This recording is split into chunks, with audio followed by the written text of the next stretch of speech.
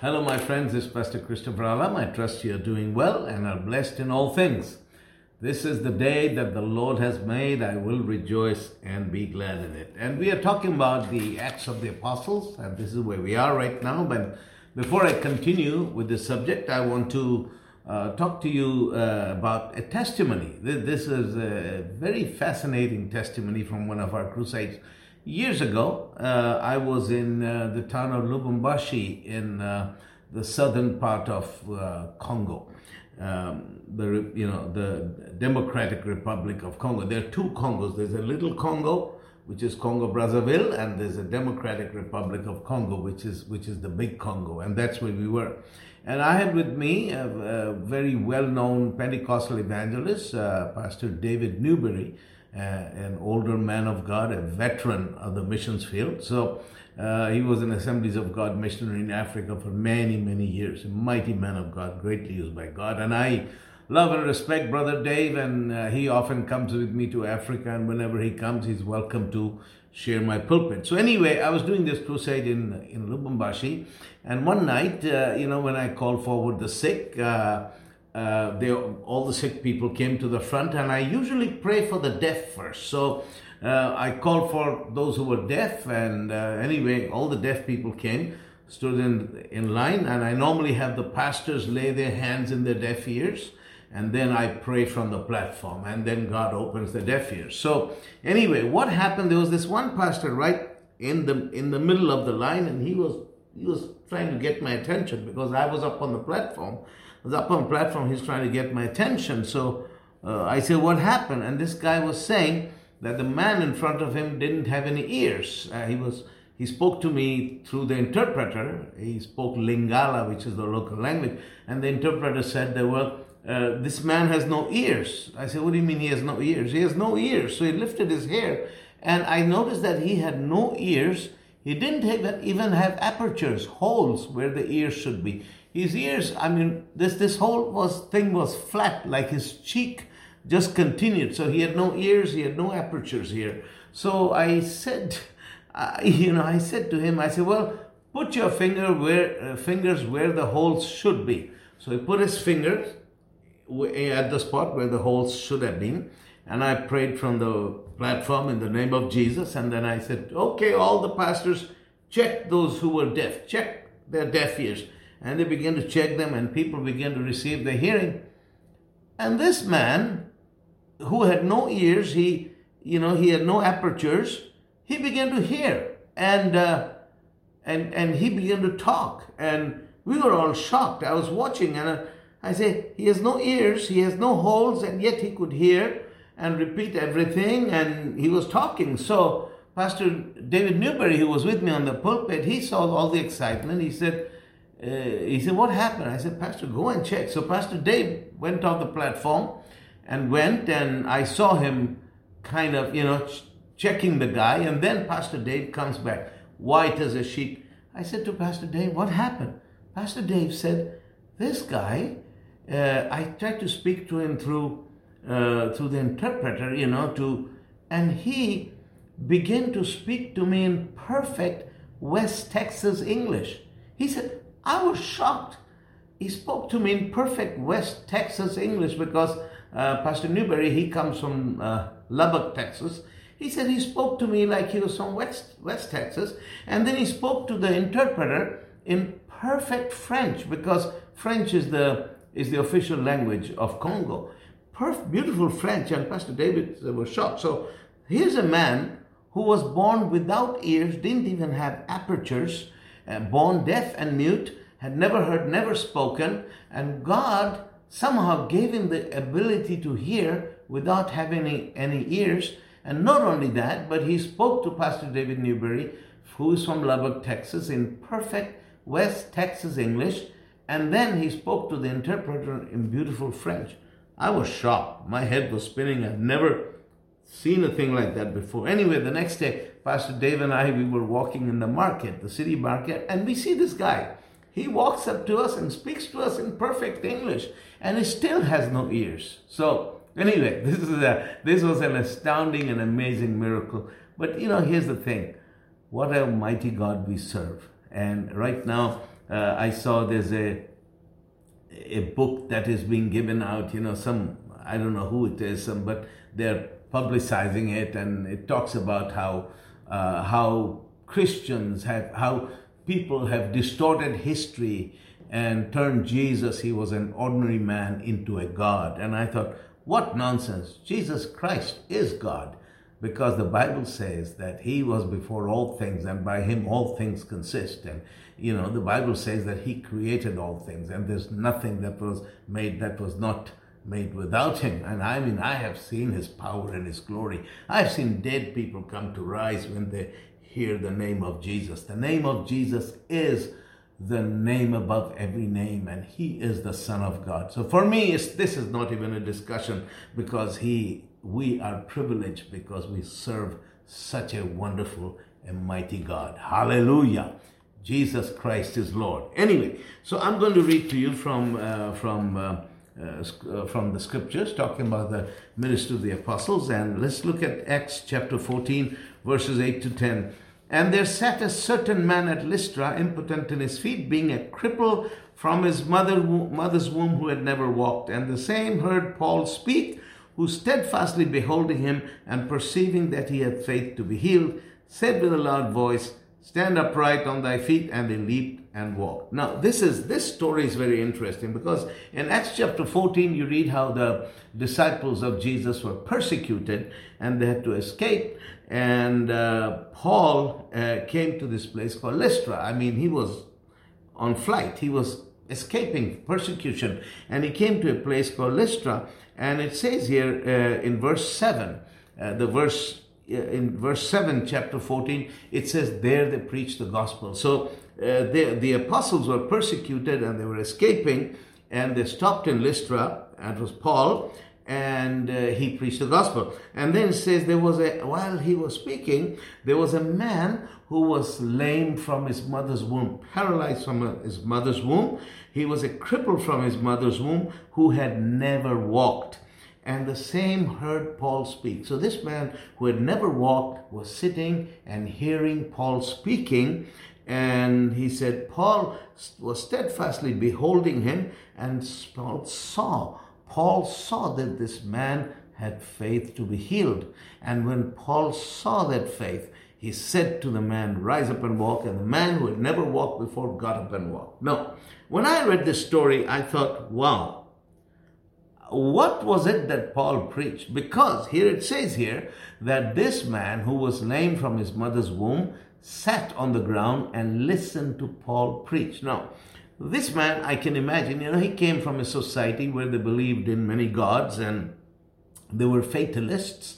They believed that whatever happened was with a purpose, good or bad. And so I'm sure he had existentialist questions that everyone in his position has. Why am I crippled? What did I do to be born crippled? Why am I like this? And they had told him the same thing, as they always do, that, look, listen, it's the will of the gods. Don't ask such questions. Nobody knows the answer to this, but I'm sure something good will come out of it. There's a purpose for it. So just relax and just take it. Don't worry about these things, because you cannot change your situation anyway. So here's a guy in that position. His life was one of hopelessness, no expectation, whatever. He's born lame, he's going to die lame, and he's sitting there listening to Paul preach. Now, whatever it is that Paul preached was so powerful that it changed this man's position in life, so that from a place of utter hopelessness and despondency, his everything was changed, and from that place of hopelessness and despondency,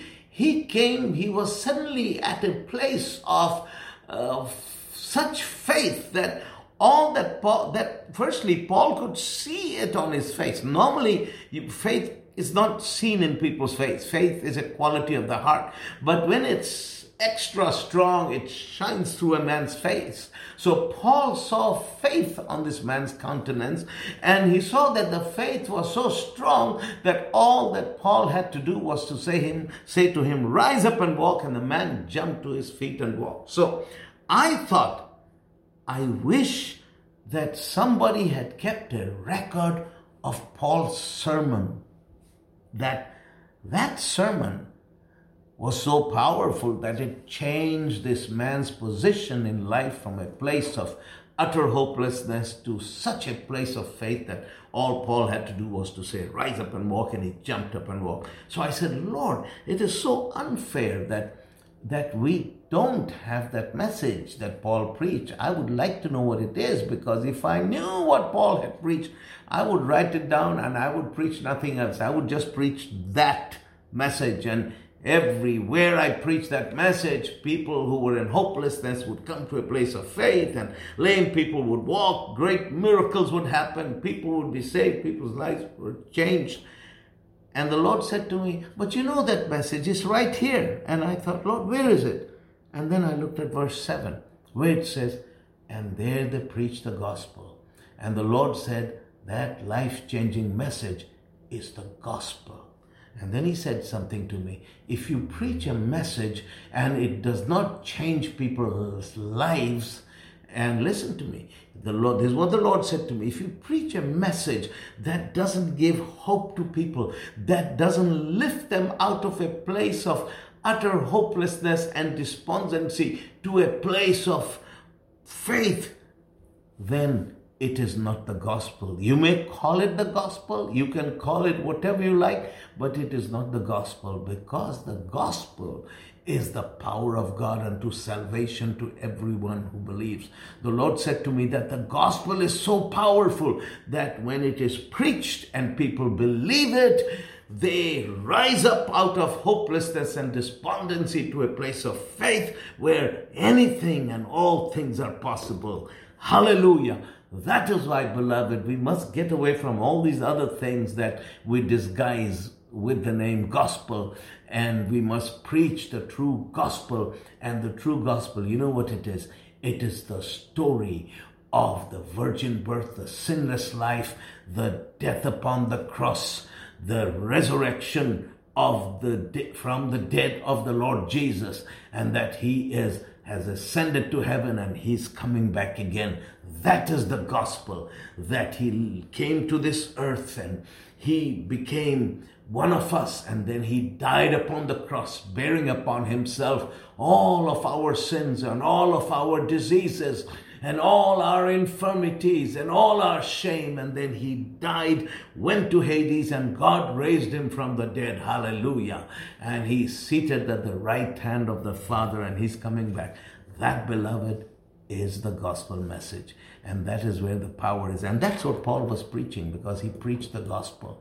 And that gospel message gave such faith to the man that all that Paul had to do, Paul saw on his face that the impact of his words. And he said to the man, rise up and walk. And the man rose up and walked. So that gives you an insight to the kind of message they preached in the book of Acts. Hallelujah.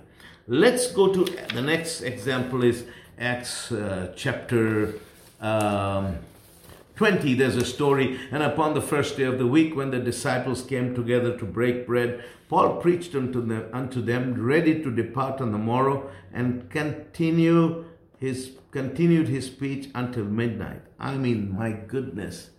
These days, there are pastors who think, I go to churches and they say, brother, 35 minutes, that's it. I say, brother, I'm Pentecostal. It takes me 45 minutes just to get warmed up. What are you saying to me? Paul, I don't know how long he preached, but he preached late, and he preached until midnight. And you know what happened? There were many lights in the upper chamber where they were gathered together, and there sat in a window a certain young man called Eutychus, being fallen into a deep sleep. I mean, he was tired, he fell into sleep. And as Paul was long preaching, he sunk down with sleep and fell down from the third loft and was taken up dead. So Eutychus, what happened was that he dozed off while Paul was preaching, because Paul preached late into the night, and he fell three floors down, and he fell down and he died. And look at what Paul did. And Paul went down and fell on him, and embracing him says, trouble not yourself, for his life is in him. When he therefore was come up again and had broken bread and eaten and talked a long time, even till break of day, so he departed, and they brought the young man alive. So this is a story of Paul raising up a man from the dead. This man fell dead in his meeting. Now, let me read one more story. This is the last story we'll read from the book of Acts before we go into other things. Now, Acts 28, I'm going to read 1 to 10.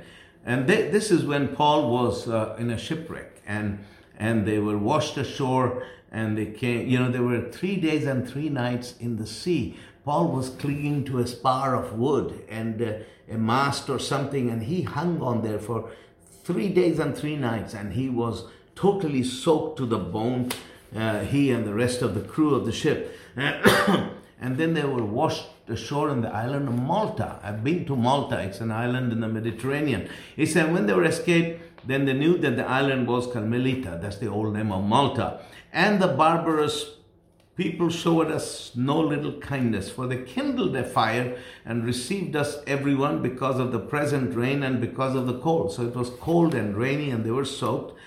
And so they lighted a fire. And when Paul had gathered a bundle of sticks and laid them on the fire, there came a viper out of the heat and fastened on his hand. And when the barbarians saw the venomous beast, the snake, hang on his hand, they said among themselves, no doubt this man is a murderer, whom though he has escaped the sea, yet vengeance suffereth not to live. And you know what Paul did? So they lit the fire, and a snake came out of the fire and latched itself onto Paul's hand. And you know what Paul did? And when they latched into his hand, the barbarians, the inhabitants, the local people, they said, this man must have killed somebody. He must be a murderer, and God is punishing him because he escaped the shipwreck and he made it so far, and now this snake is going to get him. It's a poisonous snake, venomous snake. And what Paul did, he shook the beast into the fire and felt no harm. He shook the snake off into the fire, and nothing harmed him. Howbeit they looked when he should have swollen or fallen down dead suddenly. But after they had looked a great while, and saw no harm come to him, they changed their mind and said that he was a god. Now they said, oh, there's no harm come to him, so he must be a god. And in the same quarters were possessions of the chief man of the island, whose name was Publius, who received us and lodged us 3 days courteously. And it came to pass that the father of Publius lay sick of a fever and of a body flux, to whom Paul entered in and prayed and laid his hands on him and healed him. And when this was done, others also which had diseases in the island came and were healed, who also honored us with many honors. And when we departed, they laded us with such things as were necessary. Now this is the last miracle we read about in the book of Acts, and this is interesting because they came out of a shipwreck. And Paul, held on to that spar of wood, and they were washed ashore.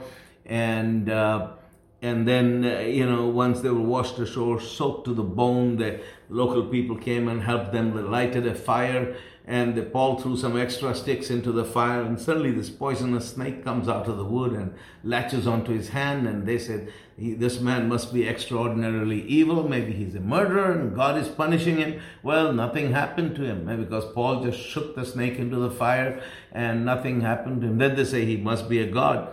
And then one of the leaders there, his father was sick, and they suddenly, asked Paul to come to, and so Paul went to this man's father, Publius was the man's name, and laid hands on him and prayed for him, and God healed the man. And when they saw this, suddenly all these other sick people came, and Paul prayed for them, and they were all healed. Hallelujah.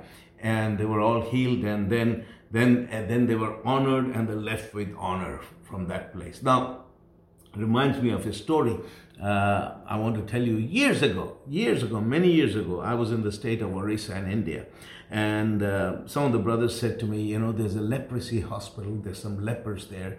There's one brother, he's a leper. He's a believer. He has leprosy. Can you please come and pray for him? So I said, sure, because I had seen lepers. Leprosy is a terrible disease. It eats up your flesh, and it's just terrible to look at. So they took me to this leprosy hospital, and they say, it's the 4th building there. And they said, aren't you? I said, aren't you coming? They said, no, we are not going in.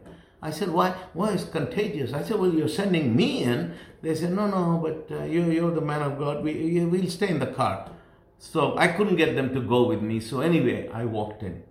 And I've seen individual lepers, but walking into this room, into this hospital, it was the worst thing. It was like hell on earth. There were these 2 rows of beds, and there were like maybe 12 or 15 people on each side, and they were laying there. And the stench, I had never smelt anything so horrible in my life. The stench that came from that place. And there was human waste. People had urinated, and there were feces on the bed and on the floor, and nobody was looking after these people. And this is supposed to be a hospital. It was filthy. It was filthy. And they had told me that he's on the last bed on the left side. So I said, oh, I have to go walk through this crowd. And I went, and and their flesh was rotten. Their face, the flesh was gone, and there was unbandaged. It was terrible. I can't even describe to you. And the fresh flesh was falling off their body, and the stench. Anyway, so I took a deep breath of fresh air outside, and I rolled up my sleeves, and I walked all the way through that hall right to the guy on the left, and they had given me his name. Are you so and so? And his flesh was rotten away. He looks horrendous. And so he said, yes, brother. I said, I've come to pray for you, and God will heal you. And I laid my hands on him. It was so revolting, but I thought, I have to lay my hands on him. I laid my hands on him and prayed for him in the name of Jesus. Rebuked that thing. Then I turned around. I thought I was going to vomit at that moment. I couldn't stand it. I started walking away. As I had walked a few steps, some of those lepers sat up and they began to cry. They say, oh man of God, don't leave us. Please pray for us. And they jumped out of their beds and threw themselves around me and grabbed my legs, and someone grabbed my arm, and I just began to weep, and I began to lay hands on them and pray for them in the name of Jesus. And when I began to do that, all that horrible feeling I had about these people, it just left. And the Holy Ghost, the anointing of the Holy Ghost came on me, and I was praying. I prayed for each one of them. And then when I left the building, I kind of held my hands out like this, before I had to wash them somewhere. And I came out, and anyway, a couple of days later, they told me, they said, Pastor, we have heard from the leprosy hospital. He said, oh, those people have been healed, and God has done miracles there. Hallelujah. I didn't get any details except just that God had healed people there. And the thing is that no matter what situation you are in, like Paul was in that situation where the snake had bitten him, and they thought he's going to die. But the anointing was still there, and he shook that snake into the fire. And then, the leaders took him. He said, you must pray for my dad. And he prayed for his dad, and his dad was healed. And then all these other people came, and they were all healed. And there was a move of God there. Then they honored them and showed them great honor and let them go on their way. Beloved, even when we end up in a place because of some kind of storm or a difficult situation, remember the Apostle Paul, that even in that situation, God was with him. And God is with you and me in whatever situation we are. We can always bring the power of God down. Bring the power of God down in whatever situation we are in. Hallelujah. God is a good God. Now, I want to end. This is the end of our story in the book of Acts. And tomorrow, I'm going to I'm going to tell you how you can minister to the sick. Knowing about the ministry of Jesus, the healing ministry of Christ. And first we studied the atonement and the healing ministry of Christ. And then we talked about the healing ministry of the apostles. And with those lessons in our hand, in our hearts, how do you and I pray for the sick? We're going to talk about that. We're going to start with that tomorrow. But I want to end with the following. Firstly, we have learned this far that healing is an integral part of the gospel. The gospel we preach isn't just a gospel of salvation with healing on the side. No. Healing is an integral part of the gospel, because Jesus paid the same price for our sins as he paid for our diseases. He paid the price for our sins and diseases at the same time, in the same place, at Calvary. So healing of the sick is an integral part of the gospel. It is not an add-on. It is not an extra. Secondly, we know that healing is always God's will. It is always God's will to heal the sick, and we don't see anywhere when God did not want to heal anybody. Thirdly, healing is something that Jesus actually died to obtain for us. Jesus died. He paid a horrible price to obtain physical healing and mental healing for us. Fourthly, healing of the body and the mind are evidence that Jesus Christ is risen and alive, because a dead Jesus can do nothing, but a living Jesus does the same things that he did when he walked on this earth 2,000 years ago. Fifth, healing is the power of the risen Christ manifested. If people want to see the power of the risen Christ, the resurrected, glorious Jesus, miracles are the evidence. Let me pray together for you. Father, I pray for my brothers and sisters. I pray for every home, every family. I pray, Father, that this is a time, Father, as we are going through these lessons, it's not just a time of listening, but it's also a time of learning and equipping, Father, so that my friends who are watching this can go forth and you can use them for your glory to touch many lives. I ask you for healing in their own bodies and healing and life in their families. Bless them with every blessing in Christ, Lord. Touch their lives. Use them in Jesus' name. Praise God. So this is how we have ended our part about the healing ministry of Jesus. Tomorrow we're going to start talking about how you can be used by God to heal the sick. God bless you.